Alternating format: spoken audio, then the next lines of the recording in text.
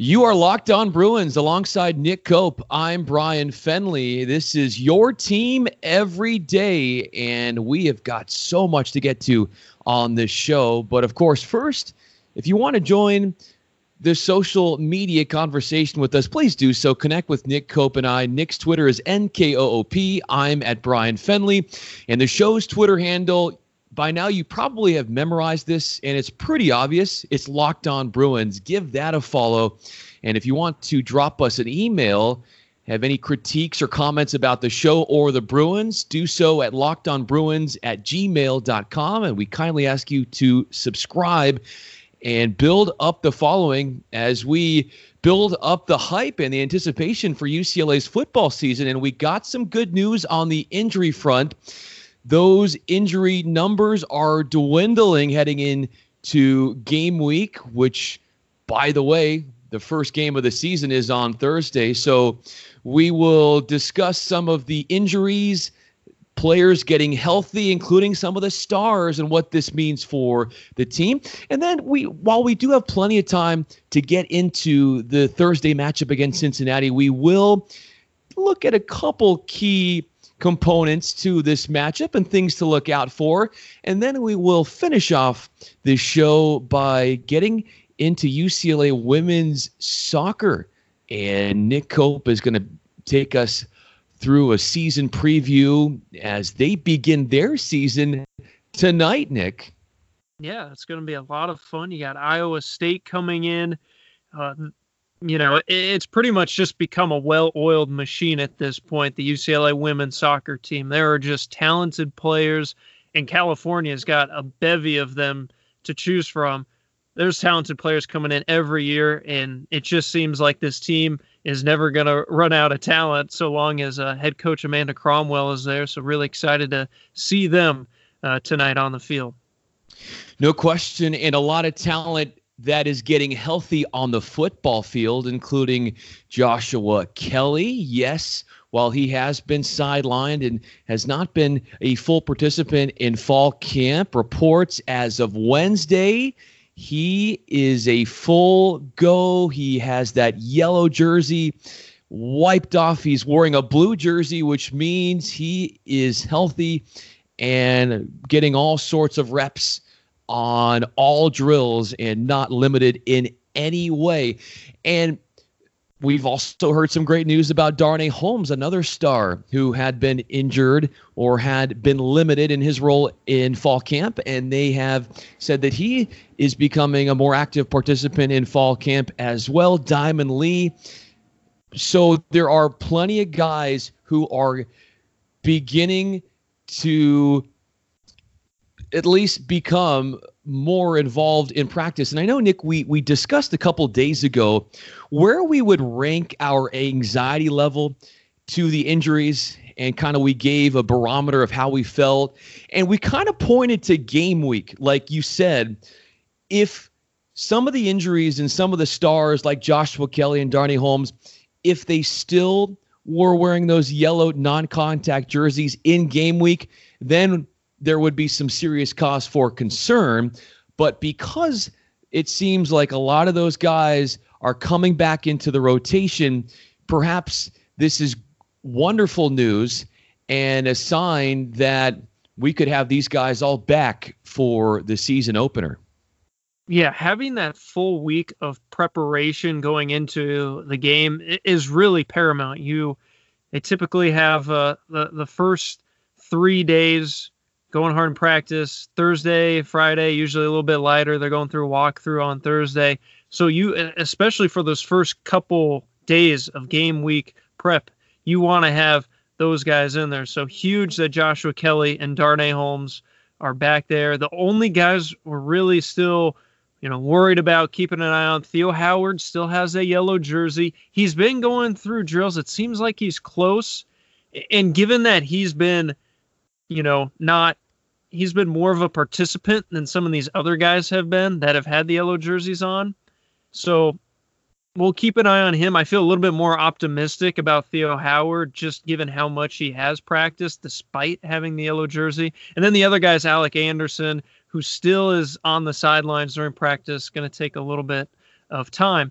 But Brian, having Joshua Kelly back, it's painfully obvious how important he is to this team. You just think about the running back depth. Yes, we love Martell Irby too. He's been a really solid backup and seems to be ready to take another step this year. But he's such a nice complement to Joshua Kelly. If you didn't have Joshua Kelly to set him up, then all of a sudden your depth feels so much thinner. Keegan Jones and Casimir Allen, yeah, they're smaller backs, speedier backs. So you like to have another big guy like Martell Irby to go with Joshua Kelly. So full complement in the backfield, it appears, next Thursday. Chip Kelly, a couple days ago, it felt like he was so giddy when he took the initiative and boasted to reporters that he's getting about 92 to 96% as far as participation from his team in fall camp. And he went on to say he is, quote, really impressed with the health of this team. And he feels that maybe never in his career as a coach has he had this many kids healthy throughout camp. Now, yeah, there have been some bumps and bruises along the way, and some players have been out for little to maybe more time throughout fall camp. But I will say, Nick, just based upon the tone of Chip Kelly when he's asked about injuries, he sort of had this dismissive attitude, like, guys, it's not that big of a deal. Like, it never felt like it. And again, this is just from my perspective, but it just never felt like he had a lot to worry about, and the fans had a lot to worry about, just based upon how he was answering the questions about the injuries and his tone and the perception that we kind of felt from him. It just seemed like, he said a lot of things like so-and-so is day to day. And again, I don't want to jinx myself, but we're not seeing, as Kelly pointed out, significant injuries that will linger into the season. And I also wanted to bring up one more point, Nick, and that is, again, we're seeing in the NFL a lot of players and a lot of coaches kind of decide to pull back on their starters seeing the field during preseason, limiting contact and live drills and physicality in fall camp and training camp as a way to kind of preserve their starters and preserve health and make sure that they don't beat themselves up too much before the season even starts. Now, Chip has been adamant about, look, we are not subtracting any of our time with live action. We're still hitting every day, but I do think that maybe for some of the players like a Joshua Kelly, it benefits them that maybe he's not actively saying, look, just sit this out or have a minimal participation, but just kind of erring on the safe side for guys like Joshua Kelly and Darnay Holmes, just to not throw out their bodies in fall camp and take too many hits when they really don't have to, right? So maybe it's just kind of a self-preservation tool that we're seeing in the NFL and maybe is starting to trickle more in college football. Yeah, well, it's funny. I was thinking about how, he doesn't, linger on injuries too much. He sort of dismisses it. And I think at the same time, he also can't allow himself to contemplate those injuries too much. If a guy's not available, he just has to, all right, next guy up, we got to, if he's not available, someone else has got to come in. Let's keep going. But I'm sure we'll see, there's no way to know for sure because only the first 20 minutes of practice are open. But I'd be surprised if Joshua Kelly wasn't, they didn't take their time with him a little bit this week, just to make sure that, he is going to be healthy for that first game. It's really a delicate line, though, because you want a guy to feel ready to take hits in that first game, but you want him to be fresh and not potentially re-injure his knee again. But for the Bruins, look at where they are right now in terms of health. You have Theo Howard, who seems like he's close. He's participating a lot. So really what you're leaving camp with Tyree Thompson out for, an indefinite amount of time. Hopeful he'll come back at some point. And then Alec Anderson, who is rehabbing, your left tackle. That's pretty good in terms of overall health to come away with through, several weeks of fall camp. They're out for significant reasons. And I just wanted to say that nobody is pulling an Antonio Brown and using a helmet as an excuse to get out of fall camp. And speaking of the NFL, the new Locked On NFL is on fire. Last week it was one of the most listened to NFL shows with the expert analysis of former NFL scout Matt Williamson, and hosted by Brian Peacock. Locked On NFL is your daily national podcast for all things NFL with Matt's unique take on the game. Follow Locked On NFL now on your favorite podcast provider. Coming up next, Nick and I will begin to unravel the matchup between Cincinnati and UCLA, including one player on the Bearcats who really could be a decisive game changer. We'll get into that next. Welcome back to Locked On Bruins. He's Nick Cope. I'm Brian Fenley. Our show, Locked On Bruins. This is your team every day. You know where to find us on social media. On Twitter, NKOOP. That is Nick's Twitter. I'm at Brian Fenley, and the show's Twitter is Locked On Bruins. It is technically, Nick, is it considered game week? We're Friday, and the game is Thursday. Yes, so I think so. Definitely. So we have begun to kind of process that, and I know the football team is beginning their own preparations, treating it as a game week, despite the fact it's a Friday, and they play next Thursday in Cincinnati. Cincinnati's quarterback. There are a lot of parallels to Dorian Thompson-Robinson, Nick. They're dual threat QBs. They're both sophomores. They both were forced into their season openers last year when these two teams played, when the senior starters had injuries. So Desmond Ridder, the Bearcats quarterback, 2 series in, he was thrown the keys to the offense in the game against UCLA when their main starter, Hayden Moore, went down with an injury. And then you've got Dorian Thompson-Robinson taking over when Wilton Spate went down in that game as well. Nick, when I look at Desmond Ridder from just an offensive perspective, and we'll have plenty of days coming up here to get a little bit more detailed with our breakdowns as far as position groups and analysis in that sense. But what we can take from Desmond Ridder is this guy last year, the second leading rusher on the team, over 500 yards on the ground, 5 touchdowns. And he came in as a redshirt freshman last year, and they kind of played him sort of like a game manager to begin. He was kind of like a Trent Dilfer, if you may, or a Brad Johnson, or the great Chad Pennington. But you saw as he picked up game experience that his ability to throw the deep ball improved, intermediate throws. And so he went from not just like a check down Charlie to a guy who can air it out and do it with some confidence. So, I feel like that's somebody who could create a lot of mismatches and can be a very troublesome, right, Nick, for this UCLA defense. Yeah, he was troublesome in the game last year, partly because the Bruins, it was not part of the game plan to see him there in the game, thrust into action immediately. And you're right, they did kind of play things conservatively as far as throwing the ball, only about 190 yards passing per game. He did complete pretty well at 62%, and just 5 interceptions took care of the ball.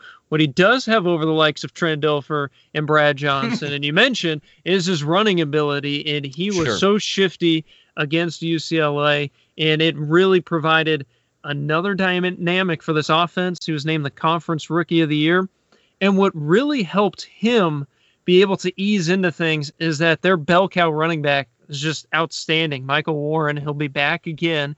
He was second in the conference and 12th in the nation in rushing with 1,353 yards.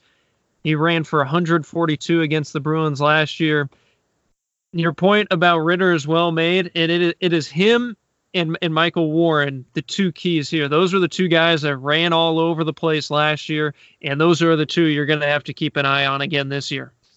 Michael Warren recently was asked about the developing, improved Desmond Ritter and said, quote, "He's a fighter, he talks trash, and he's somebody you want to play for." His quarterback coach said that Des sometimes gets too confident, but he'd rather have it that way, and he's super competitive, and he's the type of guy you want to be in the huddle with. His high school coach said he has this fiery on-field personality, and there were times where he got so hyped and so exuberant and full of emotion in games that the coach thought about pulling him for a series or two just to calm him down.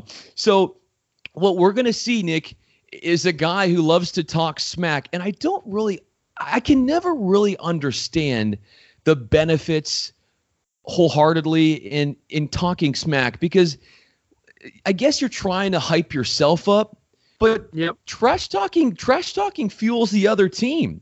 And so I see a trash talker in Des Ritter, and how much trash talking do you really want to do after you suffer a blindside hit from Osa Odigizua, and he hits a little bit harder because he knows that you're saying some extra things about him and his team.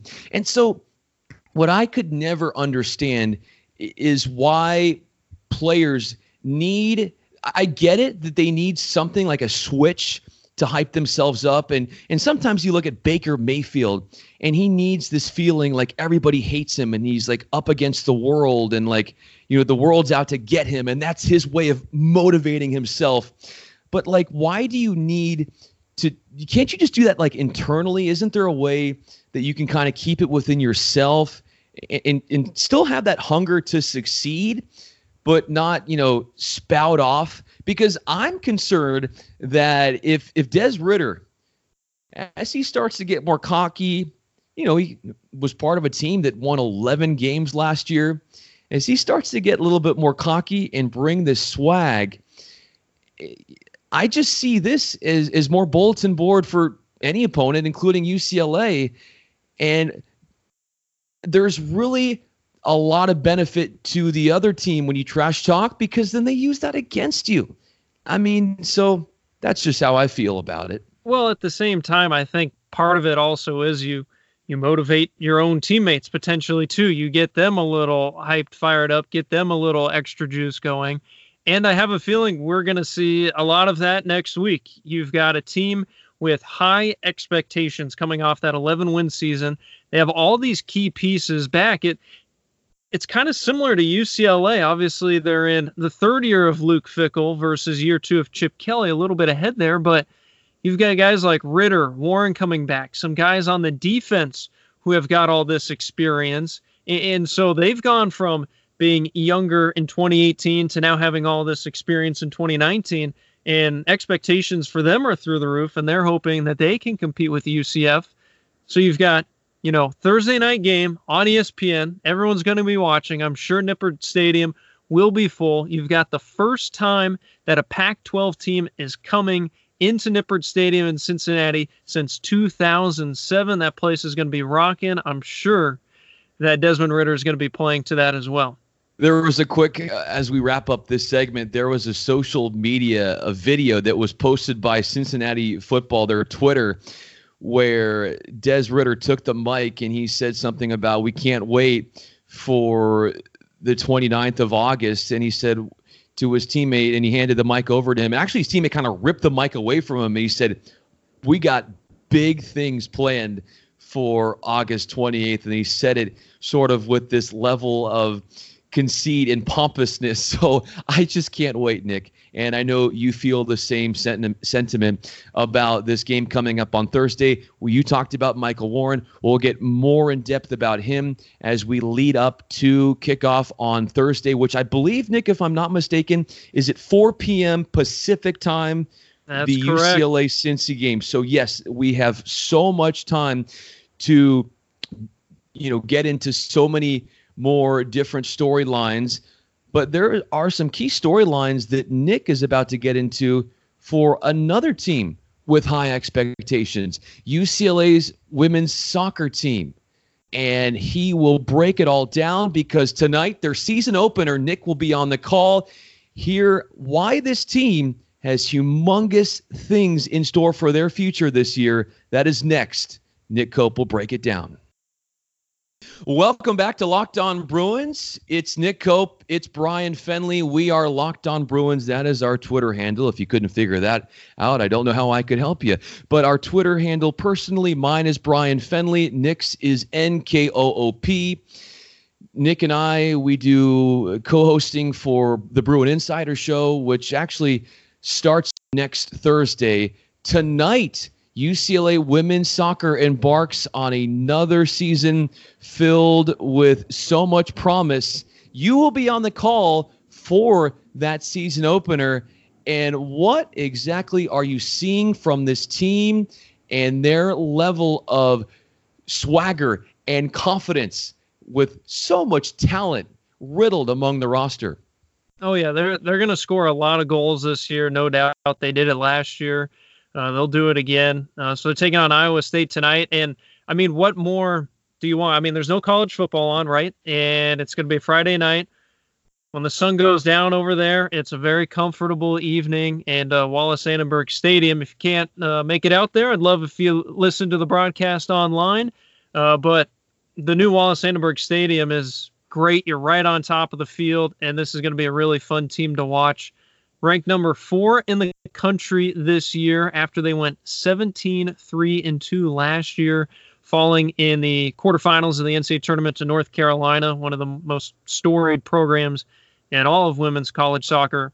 But they're part of what's become a clear tier at the top of the Pac-12, which we've seen for several years now. It's UCLA, Stanford, and USC. One of those 3 teams is going to win the conference, and then there's everybody else. And that's very clear because at the preseason rankings, Stanford 3, UCLA 4, USC 5. So we'll keep an eye on those things, and going to be some big games as we get through. A couple key games to keep an eye on. Just next Thursday, the same night as the football opener, they're going to be taking on number 1 and defending champion Florida State in a game played at Bank of California Stadium where LAFC plays.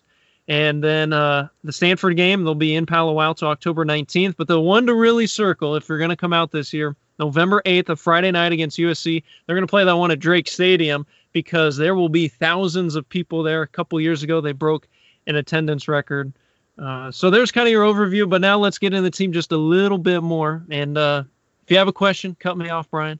But the big thing coming into this year, I think, is you're not going to have the World Cup qualifying that interrupted things last fall. 2 of the top players for the Bruins, Jessie Fleming and Haley Mace, missed most of last season representing Canada and the U.S. respectively in World Cup qualifying. They were there at the end, but they missed all that time in between to help mesh things together. And Mace is now graduated along with Julia Hernandez, who is a key reserve. But that's it. Just 2 players graduated. They bring in a host of freshmen, including Mia Fischel, who is going to be someone to watch. She has tons of offensive ability.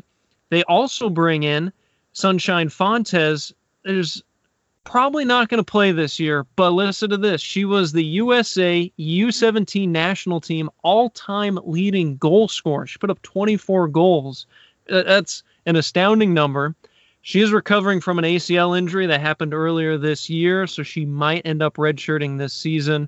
So we'll keep an eye on that. And then the other transfer coming in, Lucy Parker coming over from LSU. She was an all-SEC first-team defender. So, as we said, just reloading just like that. Amanda Cromwell, the head coach, her teams are aggressive. You will see the outside backs on the back line. They will come forward and initiate and get involved in the offense. Very free-flowing and so fun to watch. And hopefully people can come out tonight or at some point this season. This is one of the best teams at UCLA to come check out.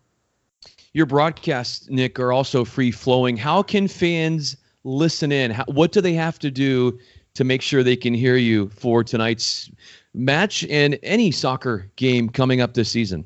Yeah, so we got all the home men's and women's soccer games this year. If you don't have the Pac-12 network, which I know people have DirecTV, or I think there might be some others, but DirecTV, the main one. If you don't have Pac-12 network, I've got you covered. Just go to ucla.leanplayer.com.